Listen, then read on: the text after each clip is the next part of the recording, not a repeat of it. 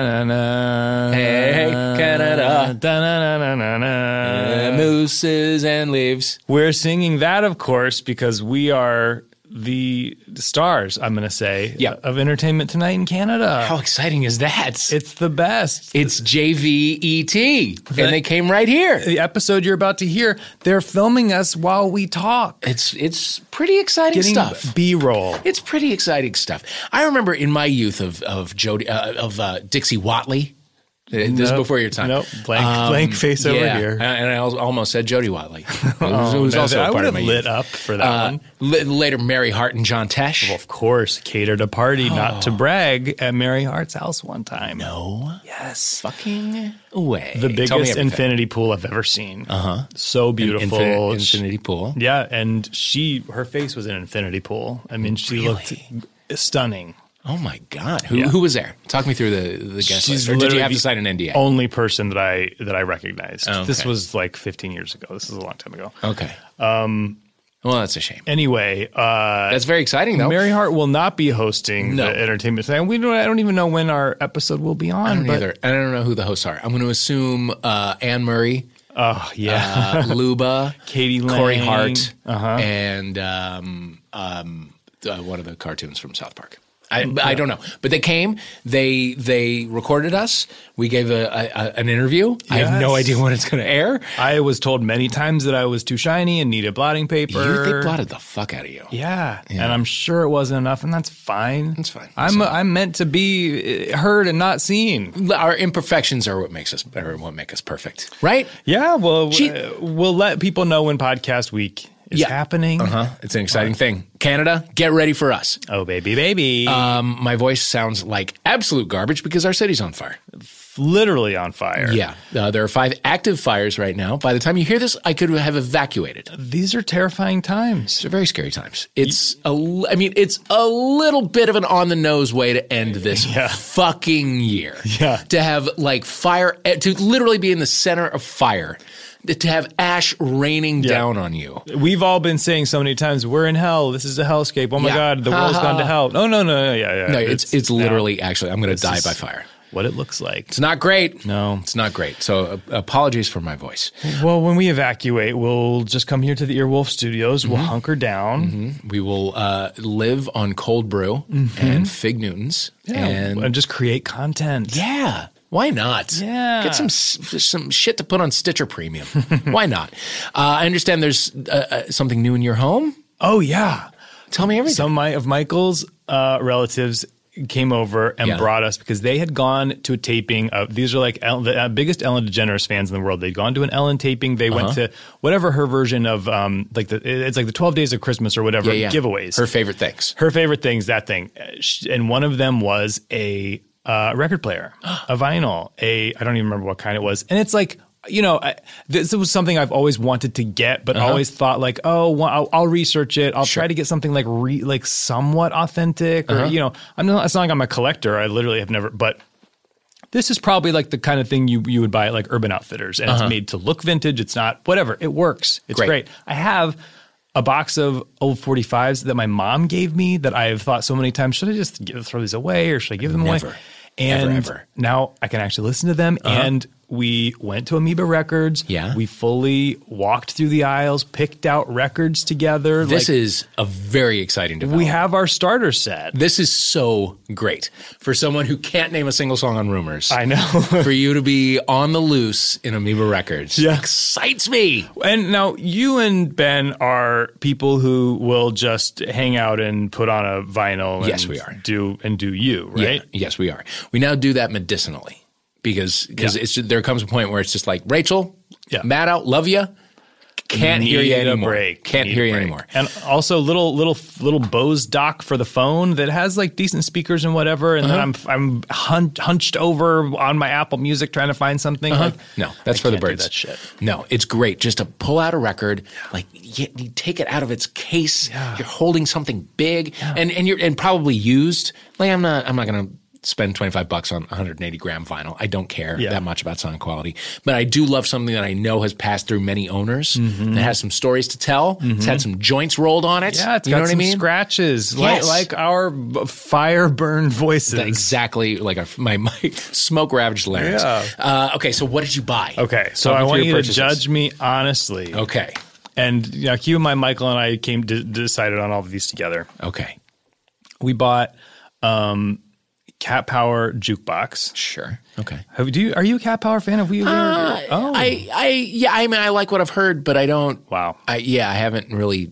She's my favorite living singer. Oh wow! I've seen her in concert many times. Interesting. And we got her jukebox album, which is all covers, which she does beautifully. Okay, like what? A cover of New York, New York. That's I think the best version of New York, New York. Which ever. One? The Sinatra one or the Right Now? Okay.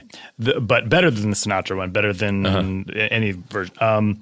And Silver Stallion. I don't even know who sings that. It's a country song. Whoever sings it, her version is better. Great. What else is? It's beautiful. Anyway, but the other ones we got were Judy Garland live at Carnegie Hall. Perfect. A classic, a standard. Yeah. And a Johnny Cash album, and I don't remember which one. Mm-hmm. We got the greatest hits of Mamas and the Papas. Great. Solid.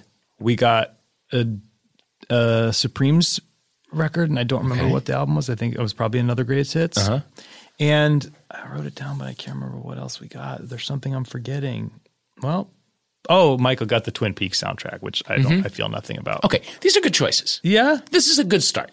What do you think? Let's talk next steps. What's next steps? I would say what you really got to do, first of all, you got to just start amassing vinyl. Yeah. You should have an obscene amount. If you're going to have vinyl, have a shit ton of vinyl. Yeah. Right? Especially here where we have Amoeba and we have a few other record stores scattered around the country. They have, or scattered around LA. Yeah. They have like dollar bins that you can just dive right in. Yeah, that's so start getting into albums from all of these artists. Like greatest hits collections are fine, but they're not sequenced the way that a record should. They're not a complete This, by the way, is literally a conversation in Lady Bird, and she's like, the guy is like giving her shit because all of her CDs are greatest hits, and she goes, but they're the greatest. Yeah. And I was like, that's me. Mm-hmm. Yeah, anyway. No, and the other guy is evidently me because I've had that conversation numerous times. I have left homes where I was about to hook up because there was just a small CD thing and it was all greatest hits and soundtracks. I was like, you know what? This is not going to work. And I didn't leave, but I mean, the next day I left. Sure. Okay. So start getting into some albums. Get to a point where like there's a song on a record that you hate, but just because it's so much effort to like get up and move the needle, you learn to love it. Wow. You need to develop relationships with albums. That's a lot to sit with. Yeah, I don't know what our next. I mean, there will definitely be something from the Wainwright McGarrigle family because that's they're Canadians. Sure. Michael's Canadian. We both love them. The Roaches. Do you know the Roaches? Nope. They were like a family girl trio in the late 70s. Oh, okay. They're real like they're groovy preppy girls. Nice. You know what I mean? They're a little bit annoying, but they're kind of fascinating. Oh, great. Yeah, I would get into the Roaches. We'll check out the Roaches. Also, let's see. One of my favorite things in the world is, and I got it for $1, the soundtrack to the television show Dreams. It was a show that lasted one season in 1986. It was about a band. And it was like The Heights, but like 10 years before The Heights. Yeah. And John Stamos, Jamie Gertz, Cynthia Gibb. I almost said Cynthia Nixon. It would be a very different show with her. Yeah. But they have this, like, it's all written by like big songwriters and it's these, big numbers. And they're terrible, but I've fallen in love with them. They also have the first recorded version of the song Alone that Hart went on to record the next year. Wow. It's really, but it's sung by like Jamie Gertz. So amazing. Like dive in, like take some chances. Do you, by the way, remember the show California Dreamin', I believe it was called? The Saturday morning Saturday morning sitcom that came on after Saved by the Bell? Yeah, I had a thing for the manager. Oh, well, I wonder if this wasn't who I'm thinking of, but in Waverly, Ohio, literally a village in Pike County, Southern Ohio, an area literally called PP Township, I think. The only celebrity who ever came for one of those, like, he was clearly like, being punished for something and had to come and do like one of those like don't drink and drive talks at school. And he was an actor from California Dreamin'. Which one? I don't remember. If I got his name, I could find it. But the greatest thing was this girl, Beth Jones, who like always had she had like the nicest house and always had like the cool parties, had a party that night, and he came and drank with all of the fucking seniors and got phone numbers for more than one girl. Definitely my friend Rebecca, and would still call her when he came back to LA. And this was all blowing my mind. Of course. I couldn't believe how close to stardom I was. Yeah. I'd love to know where he's at right now. Oh, well, we're about to find out. We got to track him down? Oh, yeah, we are. Of course we are. Entertainment Tonight Canada. We got people on the inside. Yeah. We can track him down. And we'll tell you on @HomophiliaPod, our Twitter feed, who this person is. Yes. So we're about to find out. We're going to take a break. We'll be back with an Earwolf favorite, a comedy legend. Yes. An impressionist par excellence. His name is James Adomian. That's right. He'll be with us after the break.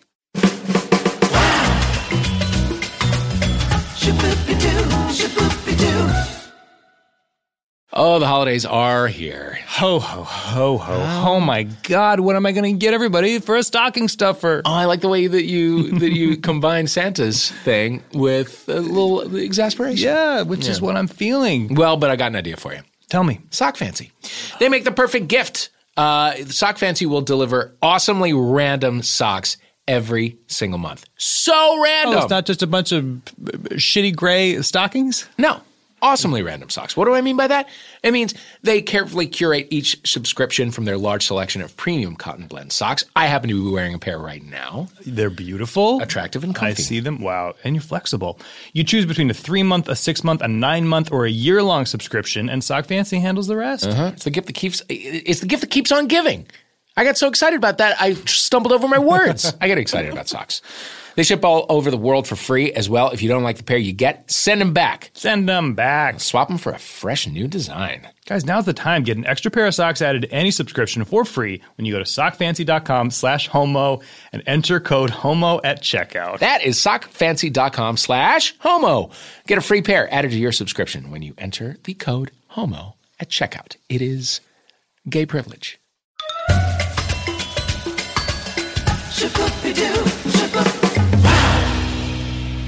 We are back with James Adomian. James! Hey, what's up? How are you, man? I'm good. So good to finally have you here. Adjust your volume. Get yourself Wow, get yourself what a ready. pro. Just reaching right over the table. Grabbing the and knobs, adjusting his taking control. I know how to grab audio knobs. Yeah, you do. Right before we took a break, Dave introduced us to a groundbreaking holiday video. Yeah, Can an you important describe this holiday for us? video. It's Patti LaBelle singing This Christmas at the 1996 Christmas tree lighting in Washington, D.C. And nothing goes right. We had not seen it. I can't believe you guys hadn't seen it. Once it got started, it vaguely rang a bell, but Right.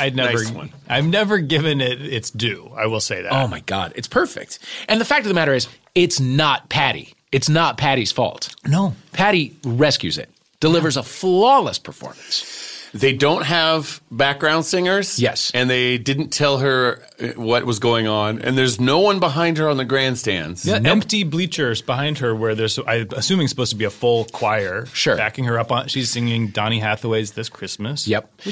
I feel like the order of the show maybe changed just before she went out. You know what I mean? I feel like something was awry because she came from one end of the stage too early. Because the guy introducing her doesn't know how you introduce somebody. Yeah. You say all the things first, and then you say the name real excited. James Adomian is what you say. And then the person comes out. He's like, here to sing is Patti LaBelle. Patti LaBelle has had a long career in singing, whatever. And then gives the intro, and then again says Patti LaBelle. So she, of course, comes out. She came out, of course, like you should. Oh God, it's just a comedy of errors, and it's phenomenal because she like doesn't hit a wrong note, even though somehow she doesn't know the words to This Christmas. How do I know the words of This Christmas and have never listened to it on purpose, and Patti LaBelle doesn't? And there's a chance that she knew the words, but she knew that they were doing it wrong and still wanted to, school them on it a little bit. Yes, the cue cards on the wrong page. All fucked up. Folks, just watch it. Just watch it. It's a Christmas miracle. Yeah, that is my Christmas now. Yeah. Oh no. I mean it's at Christmas time. It's Patti LaBelle, and then it's the thing from the supercut of people on Beverly Hills 90210 saying the word Christmas. Have you ever seen that? Nope. It's literally just the word Christmas, and it goes on for like 7 minutes, and it's perfect. And it's like it tells its own story. It's the story of 90210, but just through the word Christmas. Do you know the supercut of Trump saying the word China over and over again? Oh, yeah. I mean, that is phenomenal. Do you know this? China. Yeah. I can't. China. At some point, his face and voice are going to be funny, but right now they're not. That's the only time I've ever enjoyed seeing it. Oh, God. James Adomian. What are you watching? What are you listening to? What are you loving? They prepped me for this question. Yeah. And do you have an answer? Okay, what am I listening to? I've got a Pink Floyd album. Okay. From 1974. Great. You mean you've got an album? Like you've got it queued up? No, I mean it's just sort of sitting on the record player to play like twice a week. Oh, okay. So you're a vinyl person. Wish you were here. Yeah. You're a classic rock person. Yeah. You're a KLOS person. Is it KLOS? Freeform radio. Okay. You're listening to KLOS overnights. Is honestly, I haven't listened to like radio and now except for like KCSN. Right. Yes. I really like. I do too, and that's the station I usually have on. Okay, very good. They have, David Bowie once an hour. Yes. Yeah. It feels as though there's a human being programming it. I like that. And also, I listen to KXLU, the college station out of Loyola Marymount, if I get the reception up where I live. Okay, very good. And that is also, it sounds like it's run by humans. Yeah. What a revolutionary even more concept. so. Yeah. With like grand leeway. Yeah. So there's like dead air and mistakes and stuff. Ooh, I like that. Just like this show. Exactly. I love that. I love a good amateur radio station. There was one, Tommy Keene passed away a couple weeks ago, and there was a station up in Canada. I think it was like the University of Winnipeg's channel had a couple hours devoted to him, and I was like, okay, I have to listen. And now we're in a world where you can just like tell Alexa to play some Canadian radio station. So I did, and it was just like a bunch of really polite, maybe a little bit drunk Canadians in like a really bad studio somewhere in Winnipeg, playing a couple hours of Tommy Keene, and it was fantastic. There needs to be more of that. Do you know about Radio Garden? No. It's a website. Do you? Soundgarden. Radio Garden is a website, and it's you navigate it like a big globe, right? So it is with your hands physically. No, I mean I guess on an iPad you could, but you sort of use your mouse and you click around, and it aggregates a bunch of radio station feeds from literally around the globe. But it doesn't have country borders. So cool. It's just a globe. Oh wow! So you can just sort of go to some remote part of of Africa, or you can like go to New Zealand, or you can like listen to local Luxembourg radio or Iceland or whatever. And live, you just live. Wow. It's all live. Or it's also like great rural Nevada radio stations where it's just it's a station serving a massive area, but like 100 people. It's great. When Radio you Garden go on tour, James, do you do like the morning radio shows and all that shit? I thought you were going to say ask. Do I listen to radio? And yes, that's more fun than going on radio. Usually. Yeah. What do those people make of you? I feel like coming up, Funny Man, James Adomian, going to be playing at the in the Chuckle Factory. Tickets. We're going to be going away some tickets for the show that's not sold out. And then so I hear you, and then they don't. It's just almost. I think every time.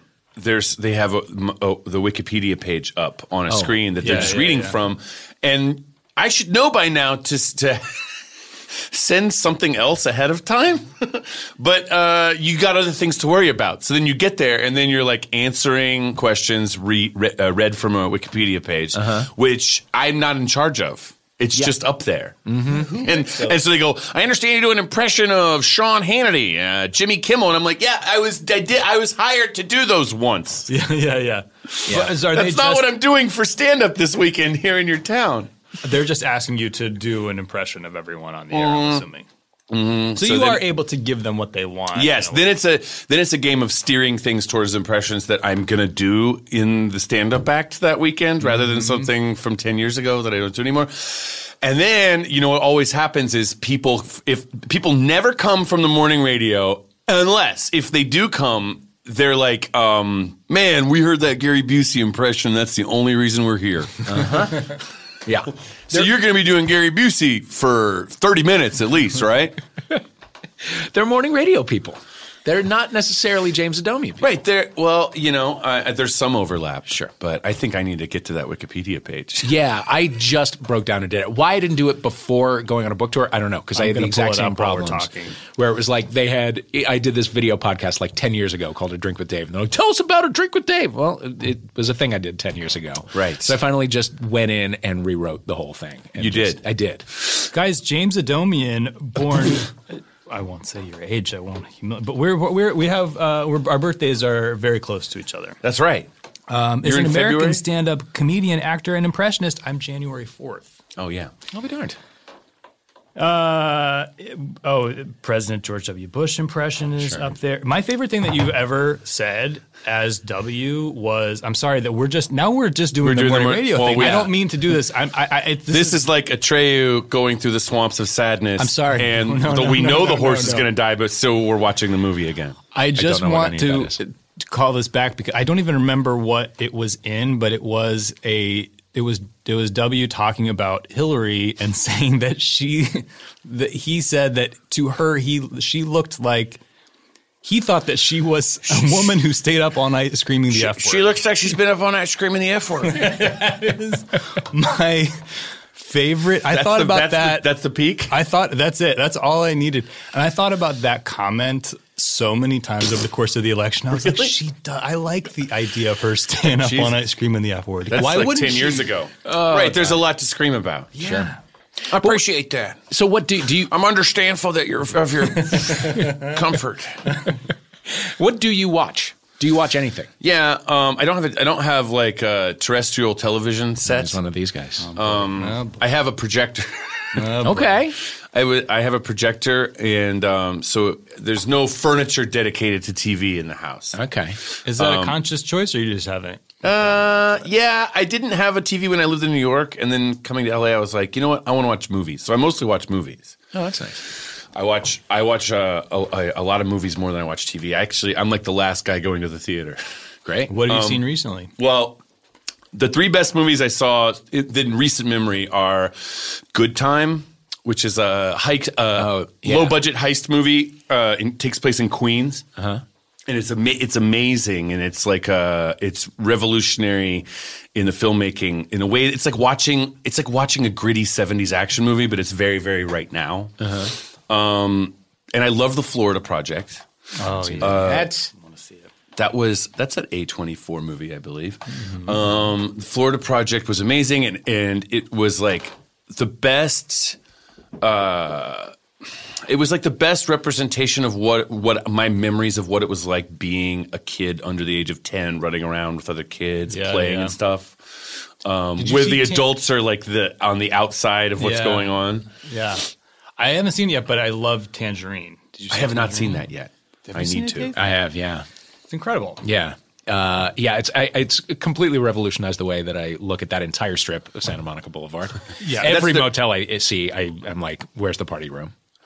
That's the same director, right? Yeah. I needed to see that. And I saw maybe I think this was the last movie I saw in the theater was it's a Swedish comedy called The Square. Oh yes, I'm dying to see that. It's very, very funny and also dark. Guy. Yeah. Okay. I thought of Swedish movies as like Bergman. Yeah, Ingmar Bergman, Liv Ullmann, Chess Playing with Death and stuff. But it's a comedy, and it's the main character is like the hero, but he's like a good man sliding into evil, and he's an art gallery. He's an art gallery curator, and so all around this sort of tragic story is these hilarious episodes that take place in an art gallery, and like, what is art, and is this art just because it's here? I'm dying to see. Do you know Force Majeure? Force Majeure? That's the same director. I don't know any current movies, but I know one other movie that all these people have done. Force Majeure is his movie that was the premise is that this family goes to like a ski resort and they're all sitting outside on – this is not a spoiler. They're sitting outside on a patio and an avalanche comes. And it's a father, mother, and 2 little kids. And the dad runs for his life. He does not try to protect his family. And then – the avalanche just kind of clears and everybody's okay, but the family is left to deal with the fact that like your reaction was to fucking run away and not save us. And then the rest of the movie is just like living with them at this resort, you know. And it's so great because it's like I'd like to believe that my first instinct would be to protect my family, but I don't know. I think like I once had the only like close to bad earthquake since I've lived here, probably like 10 years ago. And I was a personal assistant for like an older woman. And we were in her house upstairs. And it was one of those things where like it shook for a couple minutes and then it kept going on. And my reaction was like, what do we do? What do we? You know, I just looked. I was not there to take care of her in any way. I remember her looking at me after it cleared like, God, you are a child. Like she was so disgusted. Because she had been through a lot of earthquakes. Yeah, and she was also like, wow, I just saw who you really are. And she was older? She was older. She would have been through the Whittier quake in 87. Oh, yeah. You know them all. You've racked up your quakes. I grew up here. I know. The Whittier earthquake in 1987. What's your all-time favorite movie? I thought you were going to say all-time favorite earthquake. What's your all-time favorite earthquake? The all-time favorite earthquake is the San Francisco quake of 1904 or whatever. Okay. I haven't seen that, but that director also directed the Whittier earthquake. Just kidding. Have you seen the movie about the San Francisco earthquake? I forgot the title of it with Clark Gable. No. It's a black and white movie, and there's a pretty good earthquake scene. It's special effects that we're just spoiled that we don't appreciate it now. But there's a funny line where he asks a girl on a date, and she says no, and so it plays out like this. He goes, "You want to get chop suey sometime?" And she's like, "No, thanks." And then she walks away, and then he turns to his guy friend, and he's like, "How about you? You want to get chop suey?" And so everybody's like, "Oh, that was like he's hitting on the guy." Yeah. Oh, San Francisco from the beginning. From the beginning, Clark Gable knew it. Very start. Oh, I love it. Yeah, when we talk about all-time great movies, what comes to mind? Okay, all right. What are the movies that shaped you, James Adomian? It's changed over time. When I was like 19, I loved The Third Man. Yeah. The Orson Welles, Carol Reed movie. I loved it. And I've seen it so many times. It's like, it's hard. I try to watch it once a year still, but I've seen it too many times. I think The Big Lebowski is a perfect movie. And I guess I was in high school when that came out. That is a movie I've never seen. Really? Wow. It's very well written. Okay. And it's you watch it and you think, oh, these guys are improvising, and they almost did no improv. Yeah, there's like accidental improv in the movie, but it's written in this like profane poetry of like how crazy idiots would actually talk with each other. Interesting. So, and it's very aspirational. To like spend your life in your robe is my dream. Really? Yeah. It's just one of those that like a lot of ins and outs, man. Sure. Everybody like it came out and then, a lot of people loved it and all that kind of thing, and I just never got around to seeing it. And then like 2 years after I mentioned that I had never seen The Big Lebowski, and somebody was like, "What?" Like gave the big reaction, and I was like, that gives me more pleasure than a movie ever could. You know what I mean? And it's only gotten more so. So like I'm probably that was your reaction when we told you we hadn't seen the Patti LaBelle Christmas tree lighting. That's true. But to be fair, that is better than The Big Lebowski. Big Lebowski is great. No, this is the Patti LaBelle equally thing is as important piece of YouTube cinema. I had not seen The Godfather for a long time, for like well after you're supposed to in order to get a driver's license or whatever, be a voting member of society. Yeah. And then it was on like a long flight, and I had already watched 2 movies, and I was like, well, all right, now's my time. Yeah, I'm watch The Godfather. And it was great.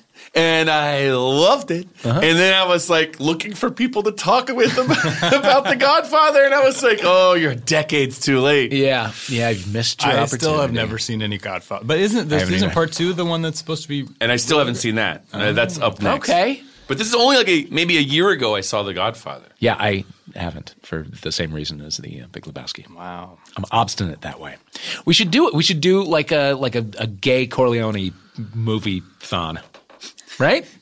Let's just do it. Yeah. Let's get some guys together. A series, watch them all. A screening series that's like movies you should have seen. Yeah. Then we'll start with the movies entire that Godfather felt series. Like too straight for Maybe. Yeah. Yeah. I'm in. Okay. Great. I'm hosting. Okay, what else? So you like Pink Floyd, you like The Big Lebowski, you like The Third Man. Coming home after a long day and putting on a vinyl and making a drink? Are you living that life? It depends on the day. Oftentimes I just have KCSN on 88.5. They do a good job. Because it's, you don't have to do anything. It's just on. Yeah. You get your Dawes, you get your Wild Feathers. You get your, you had to Dawes me. Yeah, you get your Houndmouth. They're not bad. They're not bad. They do a good job. Don't know any of those references. And they have the 60s at 6, which I think other radio stations thought of originally, but whoever thought of the 60s at 6 is just a brilliant at bringing things together. Agreed. A numerologist. What that is. They play some songs from the 60s. I've been watching also at home. I watched a lot of cartoons this year because I've been there was a couple cartoon projects I was trying to develop. So I was researching by watching old cartoons, and I found Betty Boop, and I had not watched Betty Boop before. Oh, wow. And they had like here's me pouring water in case you're listening at home. You can imagine it as a scotch if you like. A big tumbling pour of scotch. Why not? Glunk, glunk, glunk, glunk. I was watching Betty Boop. It's amazingly funny. It's like the cartoons are from 1931. So when they make fun of the president, it's Herbert Hoover. She does an impression of the president, and it's Herbert Hoover. So you're like, this is older than anything I know. Yeah, and she's a single 20-something woman who lives in New York City by herself in a penthouse apartment, and she like has bad guys that try to like break in and steal stuff or whatever. And she has friends, and some of them are like little animals, and some of them are like flowers and things you don't think are alive, and they help her because she's friends with them. And they always beat the bad guy. But she also has sex. I was watching it with my boyfriend, and he it's not really for kids. It's pre-code. So it's meant to play before adult movie, like grown-up movies.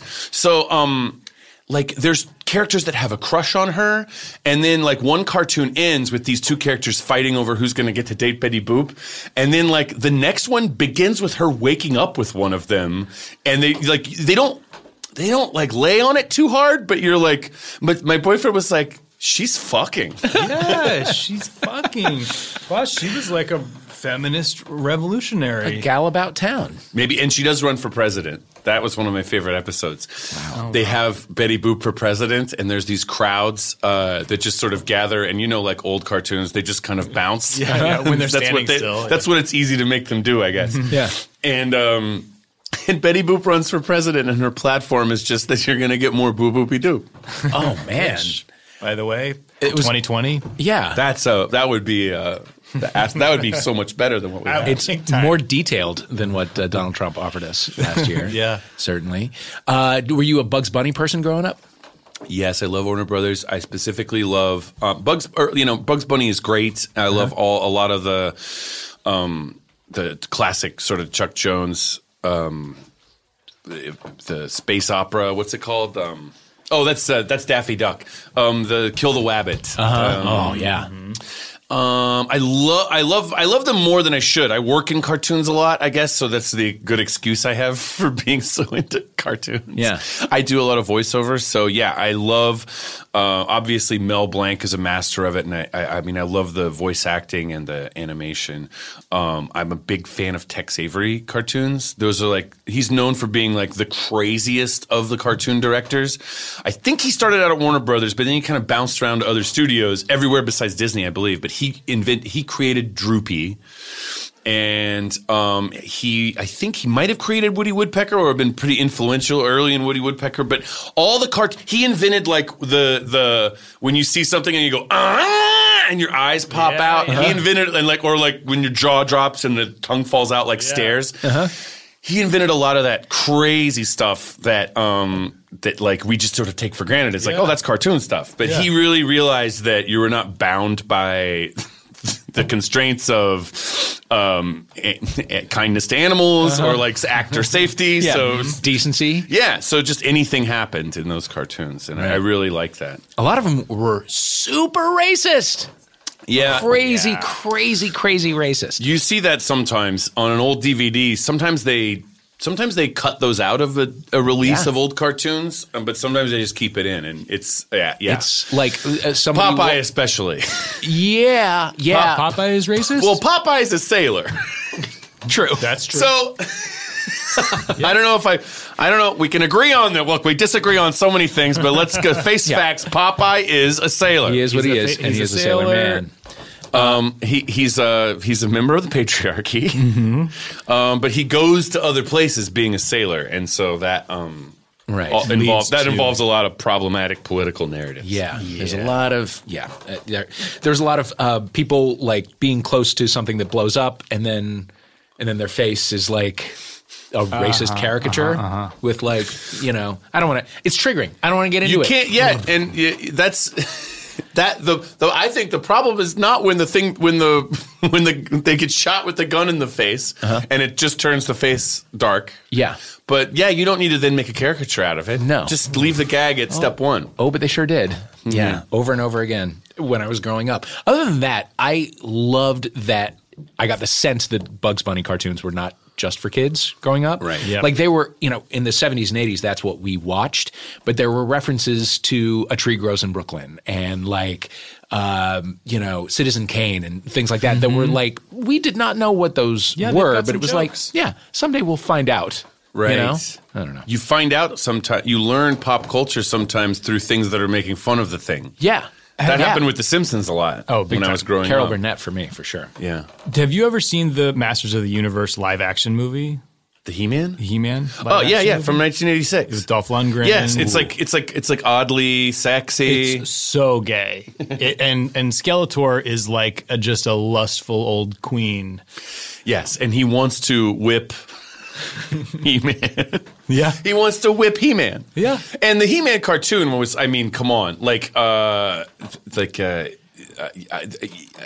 I watched it. I watched it maybe differently than other people did at the time. For sure. Well, sure. It's interesting that was the only like boy cartoon that I was, that appealed to me. I like She-Ra a lot more, of course. Sure. I think I mentioned Skeletor in some of the early iterations of my stand-up bit about the gay villains. Oh yeah, yes, because Skeletor, a lot of the cartoons, the bad guy is coded as a gay man, for sure. Because for some, I don't know if I guess that's acceptable storytelling, and I really wonder sometimes if it was that way in the old days before movies and storytelling. If you were if you had a bad guy, just play him really gay. Yeah, when the uncle's telling the story. But by the way, was Vincent Price gay? I think what I've heard is that Vincent Price was married to a woman and bisexual. That tracks. And would have elegant dinner parties. Of course.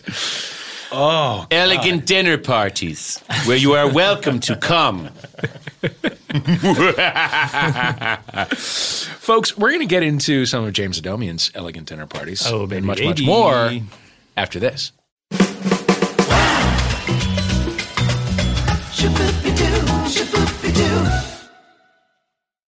Folks, Josie Long is one of the funniest people in the world. She's a frequent guest on a show called International Waters that I also host. She is British. She is wily, and she's hilarious. And she has a new show on Stitcher Premium. It's called All of the Planet's Wonders Shown in Detail. Ooh! Through its original scripted all comedy, Josie Long will attempt to better herself and get out into the world with help from Maeve Higgins and a host of other comedy pals. Sure, you'll recognize some of these. From Earwolf, Hayes Davenport, Zach Rhino, Aaron Whitehead, John Hodgman, British comics like Humphrey Card, John Luke Roberts, Helen Zaltzman from The Illusionist. Oh, you'll gain fantastic insights about topics including exploration, insects, fossils. Oh, she is so great, and I love her voice so much. You're going to love listening to it. Travel with Josie and Maeve to the bottom of the ocean in James Cameron's submarine. Find out why Josie's dated so many men with a love of rocks. Oh, who hasn't? Give it a listen. Make Josie Long your new favorite international comedian. It's already mine. For a free month of Stitcher Premium, use the promo code homophilia at stitcherpremium.com/planets.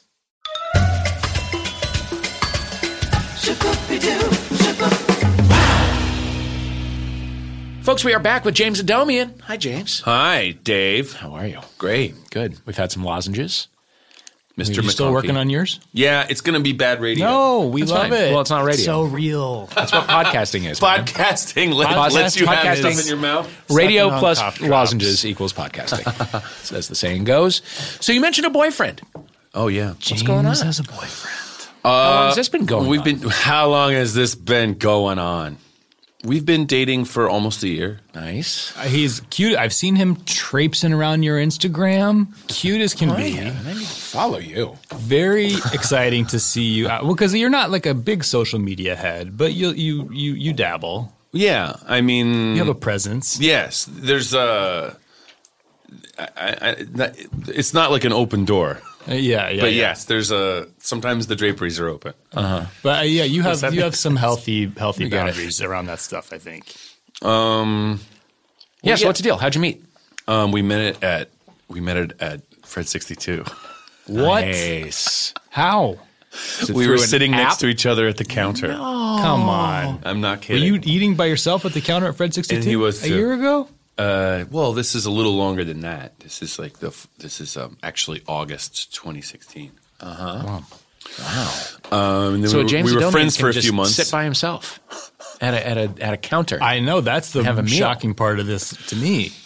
Well, I was like, I was nervous to talk to him, and then he struck up a conversation, and so then we were just talking and friendly, and he's very hot and funny and smart from the beginning, and then we were friends, and we would have lunch and stuff and have drinks, and then it turned into more. Oh. How? Who made the first move? I think we went to see a movie, and then we went out drinking afterwards. What and movie? Then That'll do it. It might have been. Oh my God, this would have been like a year ago. Was Fantastic Beasts out then? That sounds The Harry Potter movie? Maybe. I think it was Fantastic Beasts, maybe, or I can't remember if that was the first or second movie we saw. But I think it was Fantastic And Beasts. hormones were raging after seeing Fantastic Beasts. Seeing young Eddie Redmayne and a wand. Does he have? I don't know if he has a wand. The I picture him Wand, with a yes. It was a magical movie. wand. Interesting. We were brought together by late night diner food and CGI monsters. Great. And then was it because you already knew each other by then? So it was your dating period was in a way like a friend hangout period. Yeah, and I like that. I like it that way. Yeah, yeah. And then yeah, then we started hooking up, and then after like 6 weeks of that, then we were like, hey, let's be together. That's nice.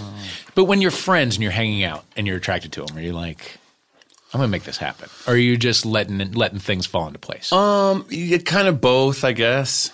Yeah, I guess one does not really. I'm sort of exclude the other. I guess I'm sort of consciously trying to like. I'm not showing up like some. I'm looking good when I show up. Yeah, yeah. But did you have those conversations later? Like, I always wanted to make. Oh no, I always wanted to. Yeah. I mean, we both kind of think it was. It was unusual. It was unusual that we met, and then it was also unusual that everything else happened. Yeah, because normally if gay guys have not hooked up pretty early on, you assume, that's just not going to happen. One of us is not in it for that, and it's just, Right. But you've had a beautiful journey. I guess so. What a lovely journey. You grew up out here. I did. I did not grow up in Fred 62. No.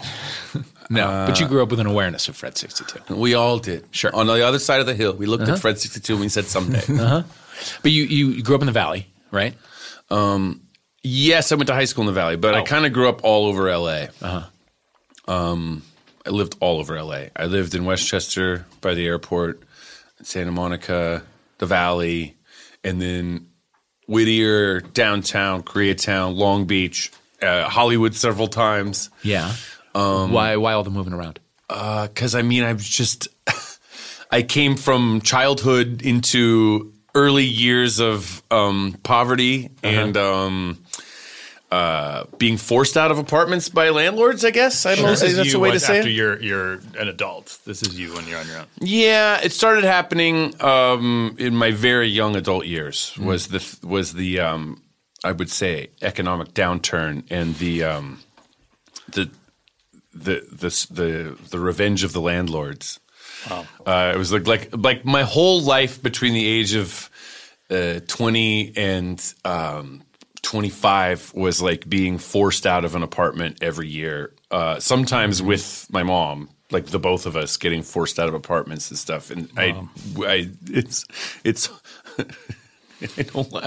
wish it hadn't happened. It slows you down when you big time when that's the way your life is. Sure. Well, before the economic downturn, you're in high school, you're in the Valley, you're a football playing bro.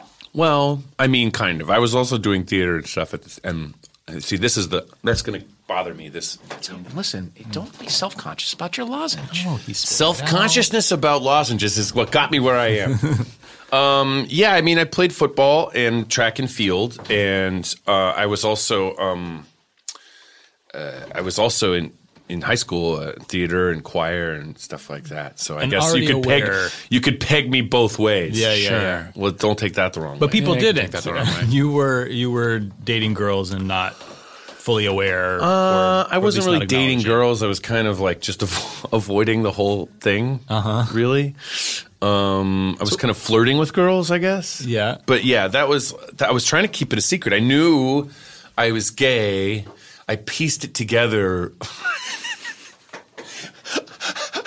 Because, when I was a little kid, I knew that I thought like wrestlers and bodybuilders were attractive. Right.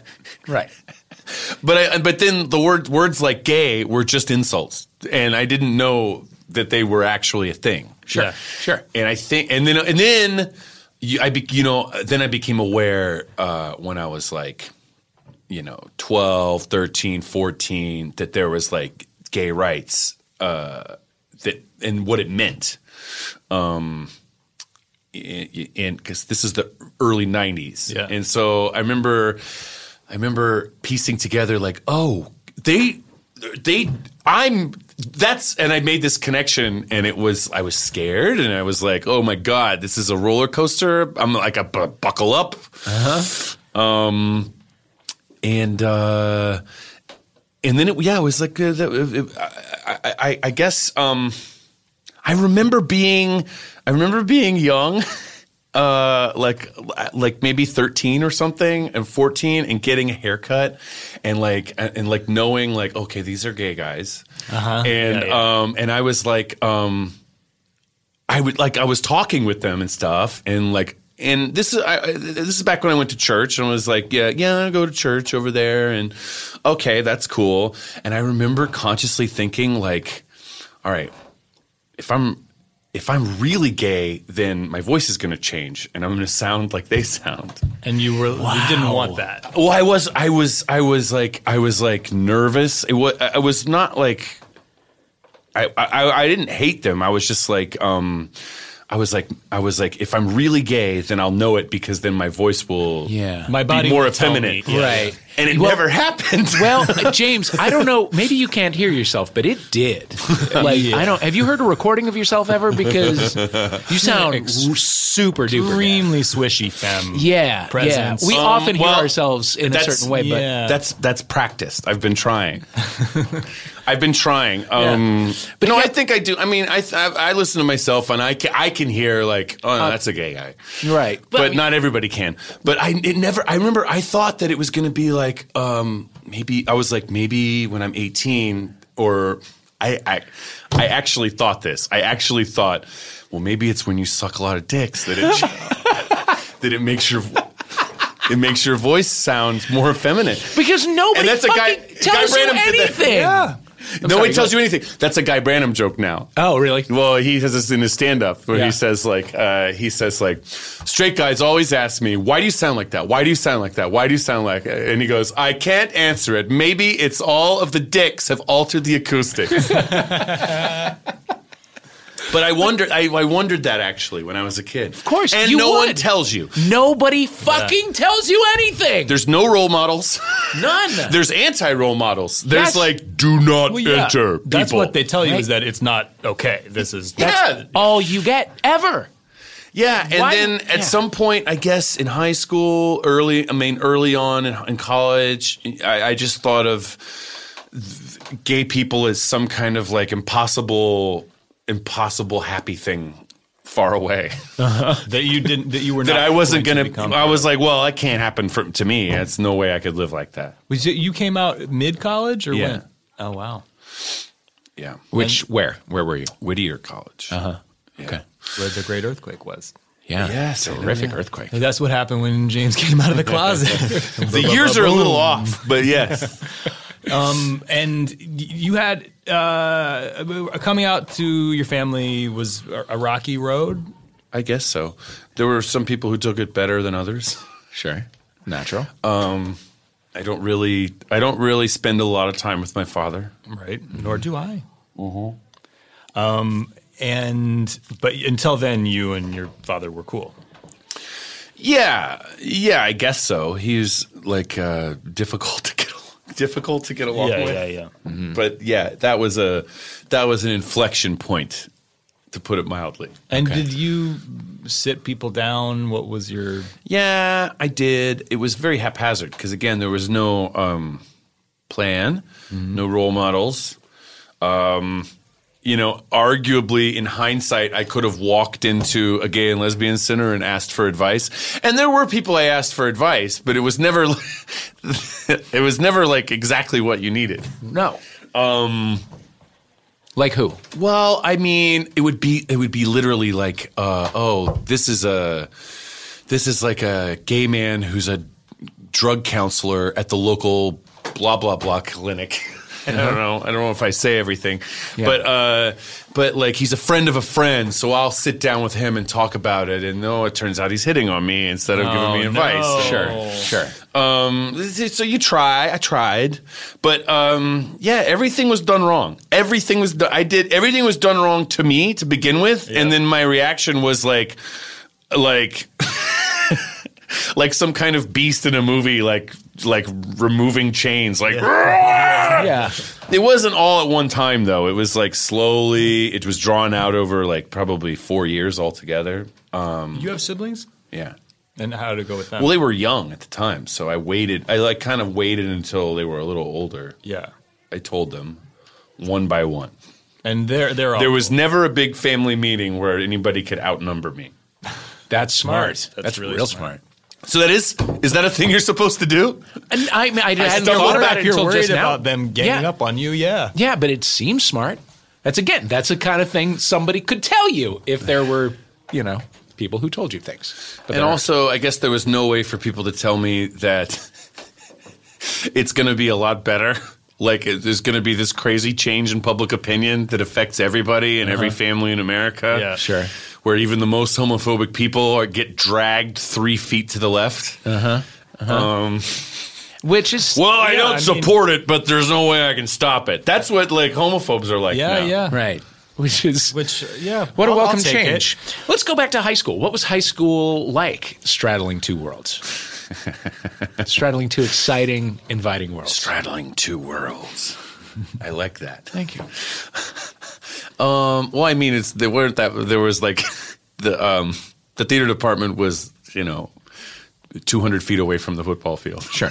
Yeah. But I mean, in LA, it wasn't that far away. Straddle, yeah. In LA, I would imagine that those worlds might not be as polar opposites as they might be in other places. I mean, right? It's an industry town still. Yes, it's an industry town. There were people. I mean, a lot of kids' parents worked in the industry, I guess. I mean, I was funny. I was the class clown. So even if people didn't know I was gay, and probably some people did, because people are good at figuring that kind of thing out. Sure. But even if they didn't, it's like, well, James is funny and he's always performing and he makes everybody. Of course, he's going to be in theater. And I heard you say on another podcast that you and your best friend from high school don't talk anymore because he's homophobic. Is that right? Yeah. Yeah. That's shocking. Now? In this day and age. Well, things have gotten better in general, but there's like outliers. Yeah. There's like people who didn't get the memo. Right. And I guess I just at this point I'm like, I'm done. I'm done being insulted. Yeah. And I'm done. I don't need people in my life that are like, so you really think your lifestyle's not such a big problem? Like like things where it's like someone's being I don't want to say insensitive because I can handle that. I'm saying like deliberately insulting. Yeah. Where they're trying to make a joke, and it is a joke, and I get it, it's a joke, and I have heard funny gay jokes. I'm not like I'm not a purist. I'm not purist. I'm not like I don't have strict boundaries about that. But it's like when every time I talk to you, there's going to be a joke like, well, maybe if that wasn't your lifestyle, you know. Yeah. It's the same joke. Yeah. And then that was combined with why don't you call me anymore? Why don't we hang out? We used to be so close. Oh, you're too famous for me. And that's like a self-fulfilling prophecy. Yeah. When all you talk about is like, how we don't hang out, then that's we're going to stop hanging out. Yeah. So after coming out in college, when did you start smooching boys and all that stuff? Oh, my God. Did the smooching boys start in high school is what I'm wondering. No, I never had the opportunity. Always wanted to. God, always wanted to. Is there one in particular? Yeah. Is there a scenario that you can talk us through? Well, that existed in your favorite teenage I talked myself through it like twice a day. Sure. Yeah, and it's like the subject of many porns, I guess, is where there's two guys in the locker room and the rest of the team's away, but it's like, hey. No, was there a guy? And you don't have to say his name, but was there one in particular? What was his deal? Well, what was it about this guy? There's something about young athletes where nothing's wrong with your body yet. Yeah. And you're like unburdened by self-consciousness. And we're both playing a sport. We're both fit. And there was a guy I had a crush on. And we're still friends. And he was actually somebody I was able to come out to fairly early on. And then he went in for a kiss. We were still very close friends. Well, you know the kind of games that straight guys and gay guys play sometimes and don't like to talk about. I've played plenty of those games. Oh, okay. That's great. As an adult, you know how Kyle Kinane, well, a younger adult, but you know Kyle Kinane has a joke that I love so much, and I don't think he tells it anymore, but Kyle Kinane's talking about when he was younger. He's like, when he was younger and hotter, how he's like, dude, it was a gay fella who he was sweet on me. It was we had fun. I don't know. When we started hanging out, and I don't know, when you start hanging out with a gay fella and he's sweet on you, you're entering a world of back rubs and secrets.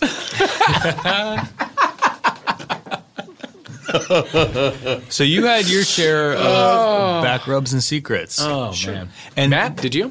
Yeah. I mean, but I was like, I had just like a weirdly very, very gay childhood, and we were all, I had like a lover throughout high school. I don't know what else to call him. He was not my boyfriend. Only getting into this now. Yeah. Wow. But you were able to do that. Fully. We had I had a very gay childhood, and for me it was there was no surprise. It was a matter of like, when is he going to come out? Why is he not? We can see him, we can hear, you know what I mean? Mm-hmm. So yeah. Wow. But so still, so you've come out, you're in college. Yeah, and I had I went through these sad years where I was like, "Whoa, it's me. I'll never be in love." After all that, and then in hindsight, I'm like, "No, you had plenty of things going on. You just weren't grateful for it."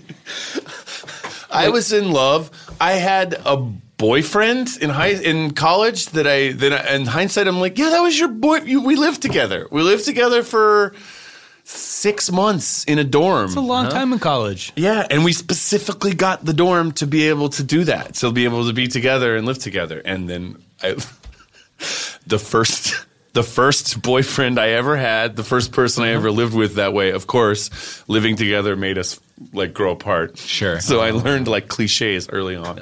So who broke up with who? I think it was a slow turning away and staring at clocks. Oh. I don't know how to describe it. Do you still know him? It was a slow lack of eye contact. Oh, yeah. I don't, not in touch. And this is before social media. So there's a lot of people that are hard to find, or their names aren't distinct enough to look them up now. Or they are married to a woman or whatever. Yeah, there's a lot of that too. There was that, and then a couple of other guys, and I remember it was like slow and learning to be okay with myself, and then so it was like there were bad times and good times, and I feel like when I was younger, time moved slower, and so like a good 6 months felt like heaven, and then a bad 6 months felt like absolute hell. Right. And I was different people from like month to month. It felt like, and this is not. Maybe that wasn't helped by someone who's always doing impressions of other people, but and so that was happening. That was college, and it was difficult.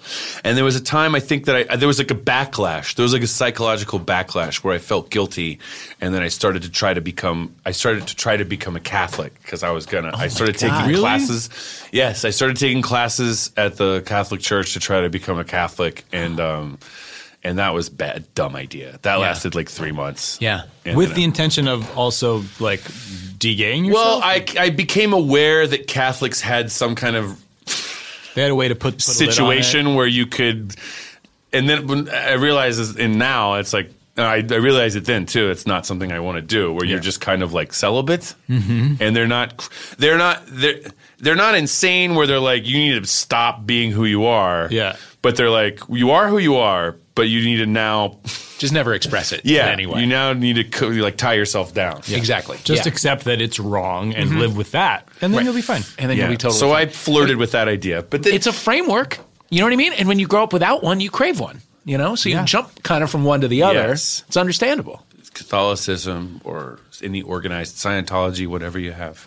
Sure. So if you were the drug counselor at the place right now, now an adult James Adomian, he's settled. He's got a fella. Don't hit on a 19-year-old guy who's asking you for advice. Right, but if somebody is coming to you for advice, I'm being meaner than I should be. That's fine. I mean, it's not scarring. Right. I went on to work in gay bars where I would be hit on by everyone for no good reason at all. You handled yourself, but still, it was not the appropriate way to There was an MTV executive. God, I wish. Well, he billed himself as an MTV executive at the bar, but you don't know what that means. That could just mean true. He's a. Do you remember a name? I don't, but I could try to compare notes. But but when I worked at what year? Oh God, early 2000s. Okay. When I worked as a bar back in West Hollywood. What bar did you work at? Motherlode. I can't believe I didn't know this. Yeah. Wow. I worked at Motherlode when I was like 24, 25, around then. Okay. And this was my early this was like my earlier hotter years. Well, I've had like several I've achieved several like hot looks, and that was like an early one that I'm very proud of. Yeah, I mean, you must have done really well. Yeah, the moment you start working at a bar, you suddenly instantly become twice as hot because everyone has to look at you. Yeah, you're on stage. To get your attention, basically. Yes. I took a he was, I think, a doorman at Motherlode home. This was not at the same time period, but a long time ago. And had seen him around, and we had sort of been circling each other a little bit, and then got home, and it was like the spell was broken. I was like, "What am I doing? I'm not attracted to you at all." Right. And had to tell him to leave. God bless him. That's rough. So you kicked a doorman out. Yeah. No, we've established nobody tells anybody anything when you're growing up. So what you learn it all backwards and wrong. You learn it backwards and wrong. But that, that's emphasizing the bad stuff. There were also key people. There were occasionally male friends of mine were very understanding. Maybe not so good for advice, but at least understanding. And more often than that, there was like a girl. There was I've always had like a girl best friend, and there was always a girl best friend who had to the girls out there that do this, thank you for keeping us alive. Yes. Oh, big time. That thank you personally goes out to a few people. I don't know if they would listen, but shout them out. Well, Robin and Jenny and those are from my college years, but then many more since then. Megan and there's always been girls like that in my life who somehow have better advice than men do. Yeah. I had those, and I was also self-conscious about having female friends. You know what I mean? Because I thought that was like such a stereotypical gay trait that I detested it in myself. And I wish I just accepted friendship, which I did, but like I could have been a better friend. But I was judging myself for it. Yeah. Sorry. We're just getting a lot of shit out on the table. It's all happening today. But yeah, what piece of advice would you give? That's a good question. Gay person who's from some kind of troubled religious background, or maybe, I don't know. Yeah, he's struggling. Both doors are open. Yeah. The door you came from and the door that you might go into. I guess that's a way to look at it. I would say, God, there's someone who probably has. But I'm not. Again, I'm not the one to. I'm so bad at this. You don't have to. No. There's got to be, and people have asked me for advice, and I generally just say, you're going to be, your sadness is not going to be. You're not going to make sadness better by trying to appease it. You're not going to make loneliness better by trying to appease it, and you're not going to feel unguilty by bowing to guilt. You need to take a hard look and study the anthropological origins of human sexuality. Wow. You need to study evolution, and you understand the evolutionary niche that sex between members of the same sex plays. You need to study, if that's not your background, if you're from a more religious background, you need to study the narratives of gay love that have been deliberately censored from our culture and previous cultures, going back to Gilgamesh, the oldest recorded story. Whoa. Remember that Alexander the Great had lovers who were men and women, but his closest ones were men. And he conquered the world. Now, that's problematic in its own way, but sure. There's a rich tradition of men loving men that's only just now being not screamed at long enough for people to appreciate it. And it scares people. Scares people because it's a kind of love and it's a kind of sex that most people don't have, I guess. And it's that simple. It's just it's a way of fucking that most people don't like. Right. So they've built this bullshit around it. Like, the Lord. No, you just don't. It's just not. You get turned off by the or you get turned on and you're furious at yourself for getting turned on. Yeah. Which is more often than not. Yeah. And it seems like you subscribe to this, and not to speak for you, but if people who do have a problem with it, fuck them. You don't need them. Yeah. The world's a big place. People off. The people you know when you are in your late 30s are very different than the people you know in your late teens. Yeah. People and the great people you can stay in touch with. There's no law against it. But there's also no law that says you have to stick with the same people that you've been sort of pushed into. Right. Yeah. James. Well, on that note, this has been a cathartic experience. James Adomian. Thank you so much for being here. Games for being here. Come back anytime. You're the best. Guys, I love the show. Up. Thank you. Love the show, and thanks for having me. We love you. Yeah. Bye. Bye.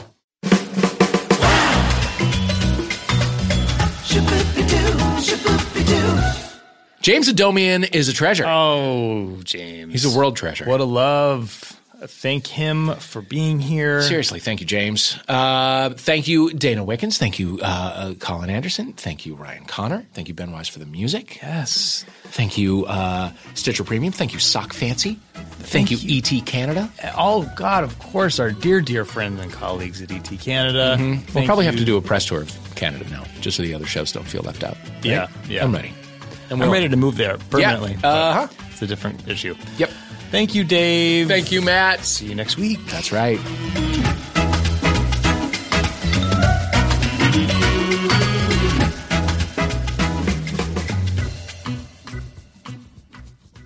Don't forget, it's holiday time. Sock Fancy makes a great gift. Yes, with hundreds of socks designed in-house, you'll always be rocking the freshest socks around. You choose between a 3-month, a 6-month, a 9-month, a year-long subscription. Sock Fancy handles the rest. That's right. Woo! Now is the time. Get an extra pair of socks added to any subscription for free. This is not available to just anyone. No. This is just for you. Go to sockfancy.com/homo now. Enter the code HOMO at checkout. Get those free socks. Sockfancy.com/homo. Get a free pair added to your subscription when you enter code HOMO at checkout. Special rights.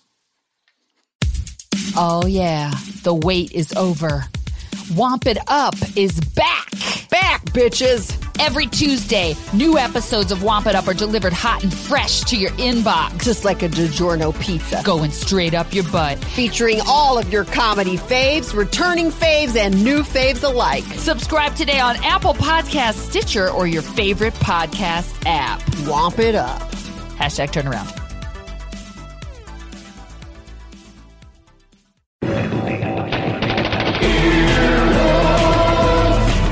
This has been an Earwolf production, executive produced by Scott Aukerman, Chris Bannon, and Colin Anderson. For more information and content, visit earwolf.com. Hey, this is Arnie Niekamp from the Improv Fantasy Podcast, Hello from the Magic Tavern. I fell through a dimensional portal behind a Burger King in Chicago into the magical land of Foon, and I started a podcast. Season 3 has just begun with a brand new adventure to defeat the Dark Lord. If you're a new listener or you've fallen behind, Season 3 is a great jumping on point, and we've got great guests like Justin McElroy. I sound like a fancy college professor. 8 nuts. Rachel Bloom. You want to see my collection of men corpses and one woman? Felicia Day and Colton Dunn. You've seen me have intercourse with a variety of species. It's a bummer. Andy Daly. You have the members of Genesis listed, but Phil Collins is crossed out and then circled and crossed out again. Yes, I have killed Phil Collins twice. Thomas Middleditch. Jesus! I mean, Jazos, ruler of the 8th circle. And that's just the beginning. Season 3 of Hello from the Magic Tavern is out now. Listen in Stitcher, Apple Podcasts, or wherever you get your podcasts.